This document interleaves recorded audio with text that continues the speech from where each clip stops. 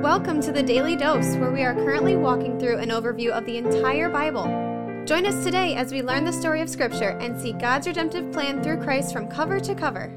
Let's listen to Matt Reisetter, Director of Christian Crusaders and the Cedar Falls Bible Conference. Today we're going to be in John chapter 7, verses 37 through 39. Jesus is still at the Feast of Booths, or the Feast of Tabernacles. He's been in Jerusalem since the beginning of chapter 7. And even though this is a short text, there's a lot here for us to cover. But before we dive in, let me thank the Family Leader for being our 2023 Daily Dose Devotions sponsor. You can learn more about the Family Leader in the announcements at the end of this devotion. And as always, thank you to the Family Leader for their support. Chapter 7, verse 37. On the last day of the feast, the great day, Jesus stood up and cried out, "If anyone thirsts, let him come to me and drink." I'm going to come back to this at the end and make a more specific application. But before I move on, I just want to highlight how his audience might have heard what he said. These Jewish people would have been familiar with the Old Testament prophets like Isaiah, one of the major prophets. And in chapter 55 of Isaiah, verse 1, Isaiah writes of the Lord, "Come, everyone who thirsts, come to the waters." This section is talking about the compassion of the Lord. And so when Jesus references, "Come to me, anyone who thirsts," it might have conjured that up in some of his hearers' minds. And he would have essentially been saying that those of you who are familiar with the Old Testament prophecies that say, "Come to the Lord, those of you who are thirsty," I'm telling you that to quench your thirst, you need to come to me, because I am the Lord. If you've been following us through the Daily Dose Devotions in the New Testament Gospels, it's not new that Jesus is making a bold and audacious claim that he is God, that he is the Messiah, that he is the chosen one who was prophesied from before to come and redeem his people. He hasn't come in the way that they expected him. He doesn't fit the package that they anticipated. And this is the core of the controversy that's been stirred up between him and many of the Jewish leaders. But Jesus continues to proclaim the truth about who he is. He continues to call people to himself. He doesn't shy away. He doesn't back down. He's not a coward. He's not intimidated. And even a statement like that in that verse about "come to me if you're thirsty," which might be lost on us, is a very bold and, for many people listening to him, offensive statement that he makes. Let's continue in verse 38. Jesus says, "Whoever believes in me, as the scripture has said, out of his heart will flow rivers of living water." Now, when Jesus references "as scripture has said," he's not specifically quoting a particular verse, but he is generally alluding to truths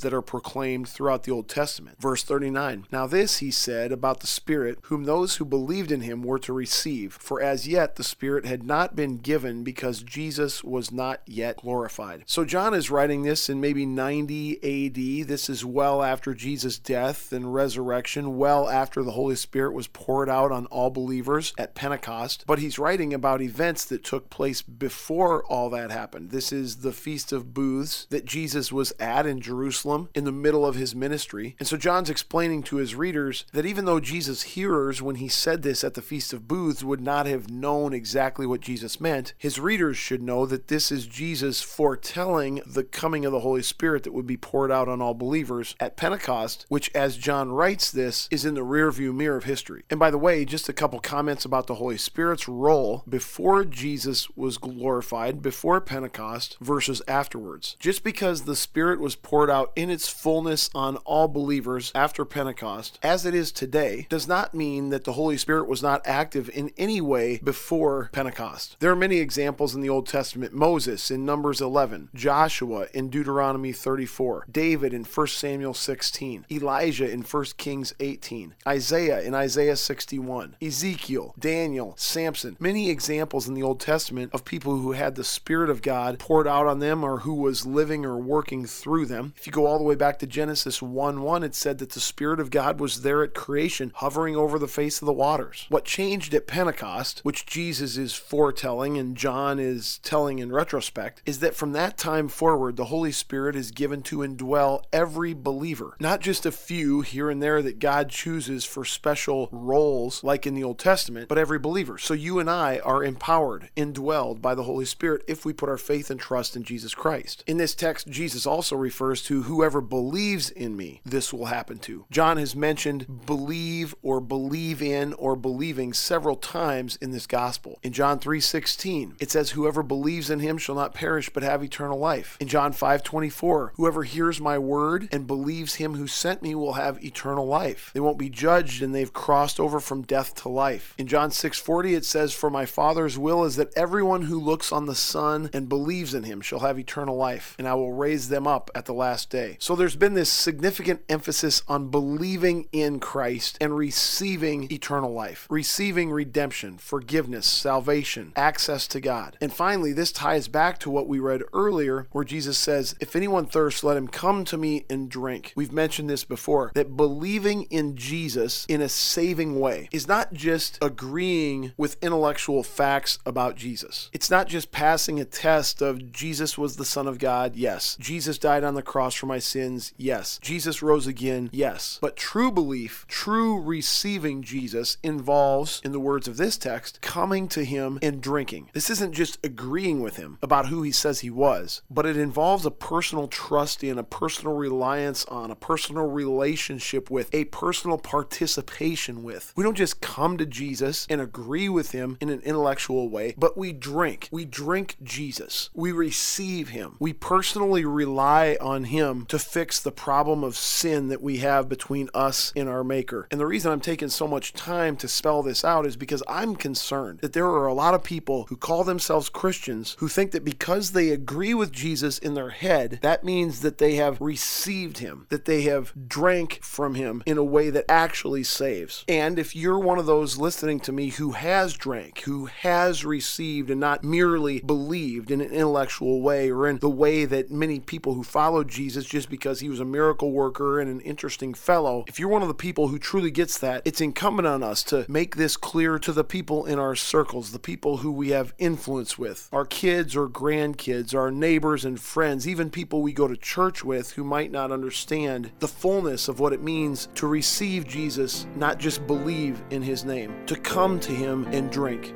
Come back for more next time. Thanks for tuning in. Have a great day. This is The Daily Dose, a podcast of Christian Crusaders Radio and Internet Ministry. Please subscribe on Apple, Google, or Spotify podcasts, or download the free Christian Crusaders app and share with a friend. Also, prayerfully consider supporting our ministry at ChristianCrusaders.org, where you can find our weekly 30-minute radio broadcast airing on stations around the world since 1936, and where you can listen to our Conversations podcast featuring inspiring interviews with interesting Christians. Special thanks to our 2022 Daily Dose sponsor, The Family Leader. God designed 3 social institutions, the family, the church, and government. At The Family Leader, they are bringing all 3 together, honoring God and blessing our neighbors. Learn how and join them at thefamilyleader.com. We also want to highlight another special ministry partner, the Cedar Falls Bible Conference. Check out conference videos and schedule of events online at cedarfallsbibleconference.com and mark your calendars for Saturday, July 29th through Saturday, August 5th, 2023 for the 102nd Annual Cedar Falls Bible Conference. Thank you for listening, and may God richly bless you.